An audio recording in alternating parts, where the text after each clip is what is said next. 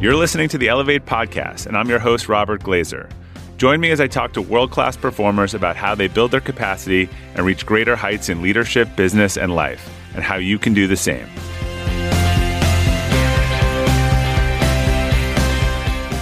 Hey everyone, welcome to the Elevate Podcast. So this week we're going to try something new. I've been thinking about wanting to have the opportunity to talk about some of the articles and Friday Forwards that I write about in a more informal setting. And I thought the podcast would be a great place for that. So joining me to help facilitate is Mick Sloan, my Chief of Staff, who also produces this podcast. And he's going to ask some questions to help frame our discussion of this week's Friday Forward, which was titled History Lessons and published yesterday. Really excited to be here. As you said, longtime listener to the podcast, excited to finally be on it. Let's just start right off the top. For people who haven't read this week's Friday Forward, History Lessons, what's the post about? Yeah, the post is sort of picking up on some of the themes and discussions that are coming out of our educational institution over the last couple of weeks. Particularly the events over the last couple of months. But it's actually a trend that I think a lot of us have been hearing about. I've been reading about sort of what people are being taught and the role of history in our education. And I think, for someone like me who's been to school 25 years ago, I missed a lot of the changes on college campuses. I have a kid on a college campus now, but in terms of how things were being taught, became a lot more aware of it the last couple of years. Books I've been reading, particularly Coddling of the American Mind, which I've written about in a Friday Forward, and also What's Our Problem by Tim Urban, which I also read about in a Friday Forward. But at a high level, it seems that, when we're talking about history these days, we're telling people that there's a narrative that everything about their present self is defined by history, kind of like it's hardwired. And I think it's a very different viewpoint than we've had historically about how we learn from history, learn from it, get smarter, get better, but that we're sort of responsible for our own lives and what comes after. And it does seem like, particularly in some educational corners and in higher education, it's really changing what we're teaching people. And I think it's not a change for the better. And so you mentioned that you've read a couple of books about this, The Coddling of the American Mind, What's Our Problem, are the two you referenced if listeners want to check them out. What about this concept is really personal to you? Like, what prompted you to take this idea and put it in a Friday Forward? It's been hard to kind of hear this narrative around some of the viewpoints and opinions around the events of the last couple of weeks, and why they're not about what actually happened, but they're about this narrative of the lens of oppressor or oppressed, and that you can kind of only be one of the two, and that things seem very binary in a world that is super nuanced and in a conflict that is super nuanced, and that should have empathy on all sides for people involved. But the way that a lot of people seem to be looking at it in the academic community and the things that they've been taught is it's just black or white. And that just has not sat well with me. I think with other people, and I think it's required peeling back a little of the onion a little bit again in terms of what are we teaching people, and particularly, in the U.S. that is supposed to be the land of opportunity. I think there's a great opportunity to learn from our mistakes in history and in leadership. What did other people do wrong? What were the mistakes? How do we learn from them? But we don't live in the past. We're not defined by the past. We tend to be responsible for our own lives and accountable for the things that we do in the present. And there's definitely a version of what's being taught in schools today that differs pretty far from that, where you're kind of not really responsible for anything you do, and that anything that happens to you came from things that happened to generations potentially even before you're born. And I just don't find that very empowering. I think it's also a kind of a victimization mindset, and it doesn't feel like it puts people in a place to be advocates or entrepreneurs or problem solvers, even understanding those lenses of things that that happened in the past, and notwithstanding those. But it feels like we generally need to be focused on how we move forward, and not living in history, but learning from history. So I want to double click on something that you said in there, the concept which is talked about in the post of having this victimization mindset. And what do you think that looks like in an educational context, which is one of the ways that you've talked about it in the post, but also in a professional context? And as someone who has led a pretty large company and who has mentored people and who has helped people overcome some pretty huge mistakes that they've made in their careers and had to learn from those without being defined by them. Yeah, I think if I've thought about great coaches that I've heard, talk about, or great leaders, or Duke basketball, Mike Krzyzewski. There was a Friday Forward about sort of next play, like don't worry about the last play, worry about the next play. I really can't. I know a lot of leaders who help focus on learning from mistakes, but I can't find a lot of examples where people have said you really should just focus on the past, and that the past defines who you are. The shot you missed yesterday defines who you are today. The thing that happened, to your demographic defines who you are today. When I've heard a lot of stories too of people, including a couple of weeks ago, of someone who was faced with horrible discrimination, and growing up and broke barriers and has done amazing things and become a huge George Raveling, a figure in our society. He was just incredibly grateful for the opportunities, and generous, and how he could pay it forward and how he could make changes. And I was thinking, how would his life have looked if he adopted the mindset of sort of victimization? I don't see how that helps us move forward. Again, I think it's important to learn, but I think agency and empowerment. And when I've worked with people and I'm trying to help coach people on my team, it's about propping them up and making them feel like they're in control. No one wants to feel like they're living a life that's not their control and it's pre-programmed or otherwise. I don't think you'd find a lot of credible people across different fields of psychology or otherwise that would tell you that is a helpful mindset to take.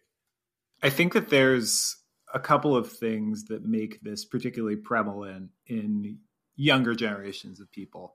I think that there is a lot of awareness of injustice that I think is really amplified by social media.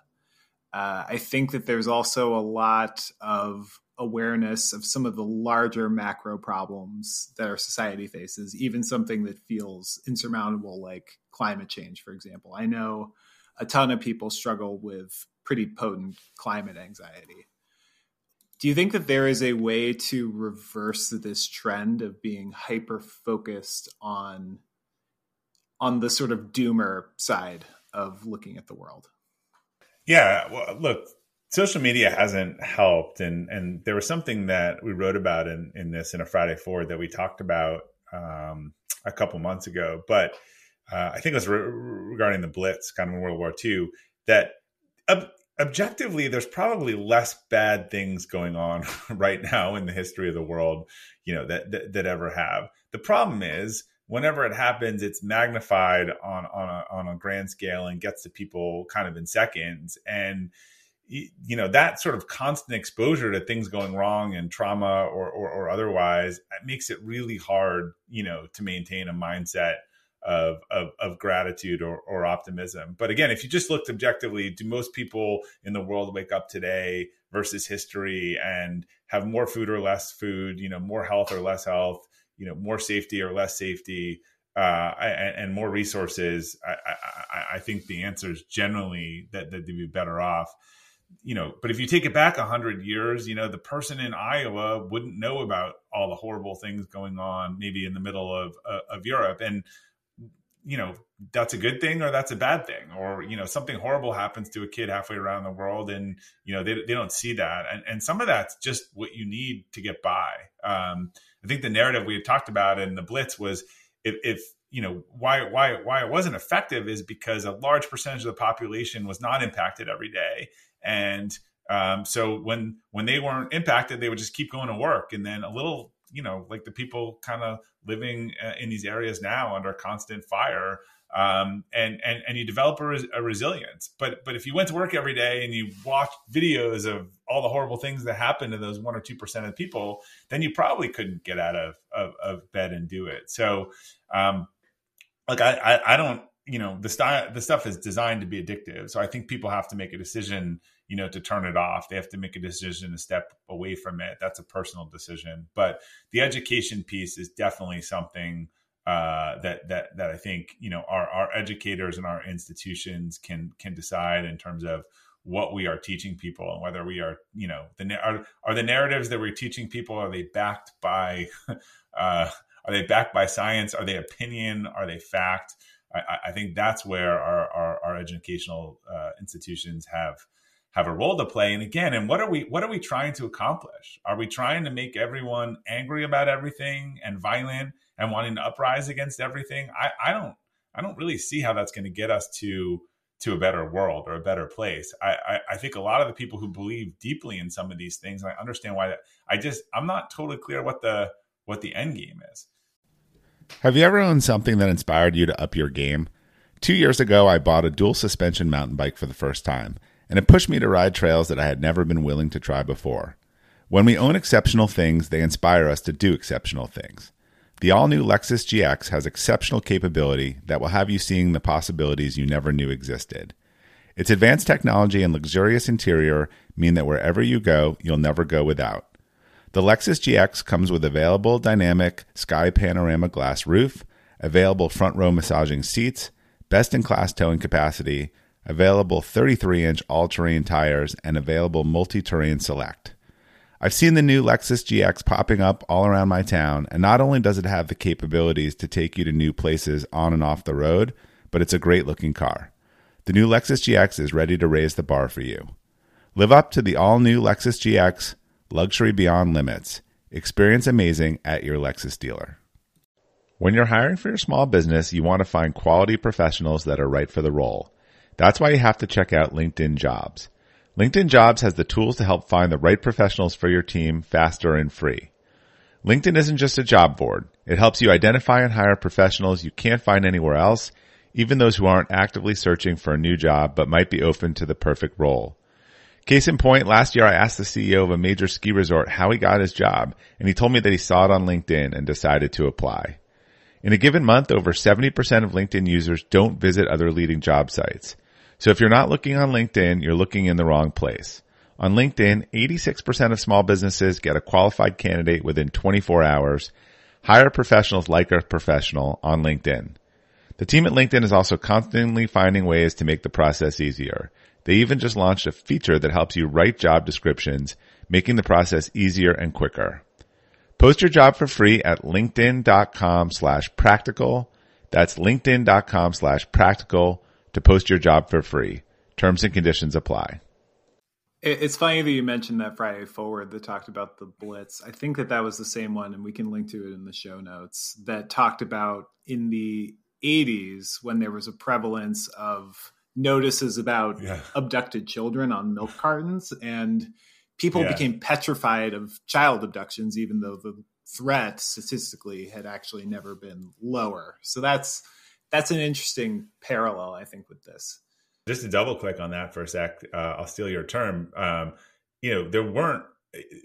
So I think this went on for a decade, putting missing kids on the milk bottles, and the data would say maybe it saved one kid over the decade. But the trauma it caused parents and kids asking about who are these kids on the milk bottles, and parents not letting their kids go outside and sort of starting the reduction of play. It determined, every analysis that I have read about has determined it was fundamentally worse on society to do that. And it's interesting because I think that social media has really democratized the ability to reach a large number of people with information that is sometimes factual and trustworthy, but sometimes is not. I think that can be overwhelming for people to have to take a stock of something. They see a piece of information, say like a statistic about the economy, and there's tons of arguments about the numbers about our economy right now and the perception, the sort of negative, the bad vibes of the economy.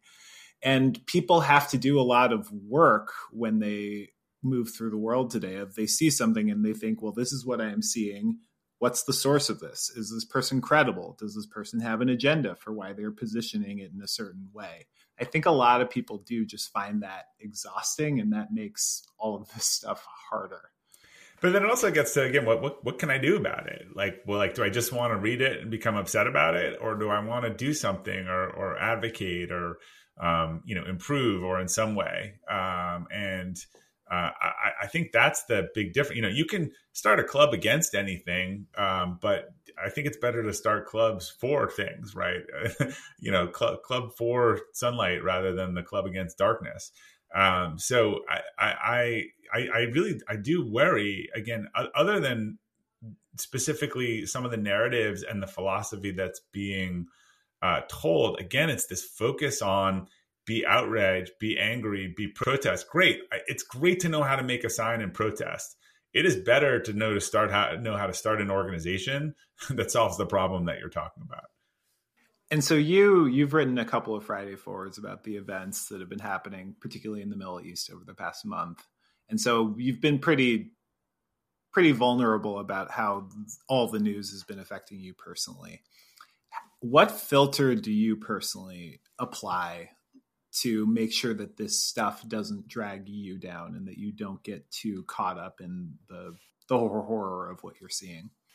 Yeah, it's a good example. My filter has definitely been penetrated in the last couple of weeks. I think getting news from social media much more than I would reading stuff before bed or in the morning, kind of wanting to be up to date. But I've realized it reminded me I had sort of a 9/11 moment, at one point where I remember I had been watching the TV after 9/11. I was sitting in my apartment in Brookline, and people were putting signs up of the kids they couldn't find and why, and I just started crying and I was just exhausted. I just unplugged the TV and didn't watch it for 24 hours. So it proves that, again, there's stuff that goes on, and then we can determine how much we plug ourselves into the matrix and let this stuff impact us. I think there's wanting to be informed, but at some point it's just information overload. And I've not been as good as I'd want to the last couple of weeks on turning that off. I've gotten better in the last week or last couple of days because it was definitely starting to impact. But I think any of us can see the danger of ingesting too much of this news and knowing particularly that a lot of things in the world, and look, this is how some of these teachers get headlines, and things that appeal to people's threat sensitivities and their threat, their nature of threat, get more attention. And I think teachers want people in their class, right? And they want to be followed. And so to do that, appealing to people's sort of danger and sense of danger sometimes is a very easy way to do that. The news knows that people love that. And I think it's the stats people watch, bad news 10 times to 1 to good news. So shifting gears a bit, the nuanced road is often the hardest one, but I think the most rewarding in a lot of cases. So you're a parent, you have a kid who's in college, you have another kid who's going to college soon, and a third kid as well. Don't want to ignore him. Give him a few years. Yeah. How do you talk to your kids about history? Are you able to help them strike the balance that you talk about needing to strike in this Friday Forward between recognizing history and not ignoring it, but also not being confined by it? And my oldest is a history major, so it's very, very close to us. I think that we just try to talk about that there are multiple sides to things. There are multiple perspectives to things. I'm aware of some of these campus biases, and so since she went to school, I've talked to her about some of these things and tried to present some of the other viewpoints, which I think that those have come to the front and be able to see this week in some of these narratives, and I think unfortunately the whether it's the far left or the far right, when they use pejoratives in some of these things, they don't people just tune it out rather than to look and say, well, there's some interesting information on all sides of the argument here that I need to look to. So I try to play the devil's advocate, I would say, more than anything. And yeah, again, stress that history is important, but again, to me, agency is the most important. I love the quote: "You're living in the past, you're depressed. If you're living in the future, you're anxious, and if you're I think it was happy or comfortable, you're living in the present." And that we do talk about a lot in terms of, hey, what can we learn from this? We not repeat the mistake, but let's also not always be worrying about the stuff in the future, and let's focus on the present. But I think parents need to really understand what their kids are being taught. This is an area where I think I was a little ignorant, and in a lot of reading, it's actually a little upsetting, some of the things that are being taught, because again, I think some opinions are being taught as fact. It's fine if it's an opinion, but if it's an opinion, then it should be up for discussion, and it should be up for challenge, and it should not be unilateral or feel like a fundamentalist concept. And I think in a lot of school systems these days, you have some things that are opinions being presented as factual. Hey, Elevate listeners, whether you're selling a little or a lot, Shopify is the partner you need to keep the cash register ringing for your e-commerce business. Shopify is the global commerce platform that helps you sell at every stage of your business. Shopify helps you turn browsers into buyers with the internet's best converting checkout, 36% better on average compared to other leading platforms. I advise a lot of companies in the e-commerce space, and almost all of them have migrated to Shopify. And as a buyer, what I love about buying from Shopify-enabled sites is that they already know who I am, and I don't have to create a new account or enter all my payment info. The Shop Pay service makes it faster and easier to buy, which surely helps with conversions. Shopify powers 10% of all e-commerce in the U.S., and Shopify's award-winning help is there to support your success every step of the way. Sign up for a $1 per month trial period at shopify.com/elevate, all lowercase. Go to shopify.com/elevate now to grow your business no matter what stage you're in. Shopify.com/elevate. This episode is brought to you by Shopify. Forget the frustration of picking commerce platforms when you switch your business to Shopify, the global commerce platform that supercharges your selling wherever you sell. With Shopify, you'll harness the same intuitive features, trusted apps, and powerful analytics used by the world's leading brands. Sign up today for your $1 per month trial period at shopify.com/tech, all lowercase. That's shopify.com/tech. Yeah, and I think that the idea of playing devil's advocate has unfairly gotten a bit of a negative connotation, because I think that there's a lot of people. Is that phrase canceled? I think a lot of people do it in bad faith. And I think that a lot of people, unfortunately, do it to be edgy and not even to be sincere. But it's a really useful exercise to basically say, either I'm hearing this perspective or I believe this perspective. What would someone with the opposite of that belief say about it? What would the case that they would want to make be? I mean, this is actually a point to reference another Friday Forward that you recently wrote about Amanda Knox. The idea of creating a steel man for your argument, and what is the strongest possible case against your argument. That is, I think, a really good way to pressure test the things that you're talking about. Yeah, what all these schools are missing is good old fashioned debate club. I think in sort of a critical thinking class, or as Mitt Romney said, kind of critical debate or respectful debate, you should encourage someone to take the opposite side and take that side really. And what are the points that the other person would make, so that you both see them and you sit with them. And I loved her steelman thing, which is the concept of repeating the other person's argument to them so that they agree with it and accept it and say, yeah, you totally understand what I'm saying. And that doesn't mean you agree with it, but at least you framed it to a point where they know that you're talking about the same thing. I think too often people are talking across us. I think it would be really interesting. And, it sounds like Dartmouth has done this a little better than anyone else in terms of getting discussions and cross-functional groups and cross-functional faculty on their campus. These are, I know it sounds crazy, but educators educating to get people having those discussions. And there's always questions people want to ask and they're afraid to ask them, but that's kind of real dialogue. And I think people can agree that they disagree on some things, but they probably agree on more than they realize. Yeah, it's a really good point.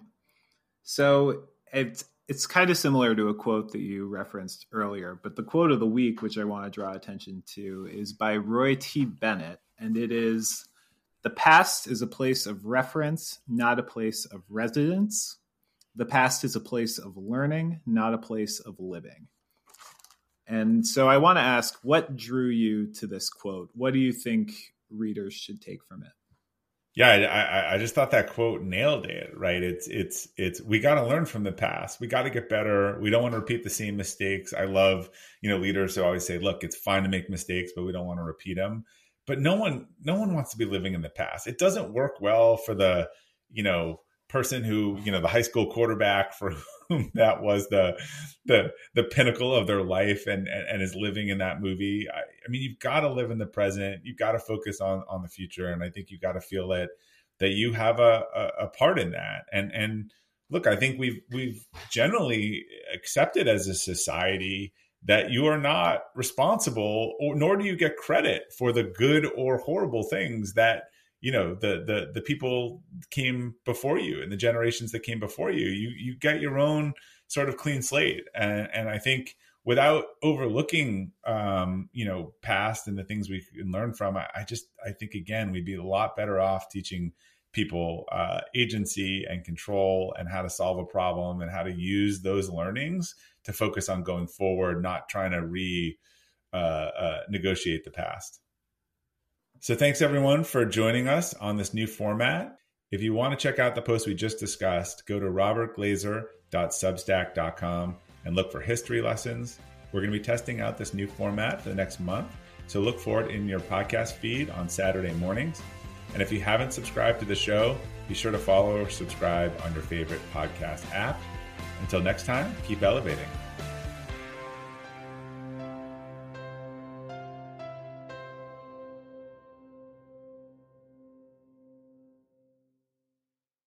This episode is brought to you by the Yap Media Podcast Network. I'm Hala Taha, CEO of the award-winning digital media empire, Yap Media, and host of Yap Young and Profiting Podcast, a #1 entrepreneurship and self-improvement podcast where you can listen, learn, and profit. On Young and Profiting Podcast, I interview the brightest minds in the world, and I turn their wisdom into actionable advice that you can use in your daily life. Each week, we dive into a new topic like the art of side hustles, how to level up your influence and persuasion, and goal setting. I interview A-list guests on Young and Profiting. I've got the best guests, like the world's #1 negotiation expert, Chris Voss, Shark Damon John, serial entrepreneurs Alex and Layla Hermosi, and even movie stars like Matthew McConaughey. There's absolutely no fluff on my podcast, and that's on purpose. Every episode is jam-packed with advice that's going to push your life forward. I do my research, I get straight to the point, and I take things really seriously, which is why I'm known as the podcast princess and how I became one of the top podcasters in the world in less than 5 years. Young and Profiting Podcast is for all ages. Don't let the name fool you. It's an advanced show. As long as you want to learn and level up, you will be forever young. So join podcast royalty and subscribe to Young and Profiting Podcast, or YAP, like it's often called by my YAP fam, on Apple, Spotify, CastBox, or wherever you listen to your podcasts.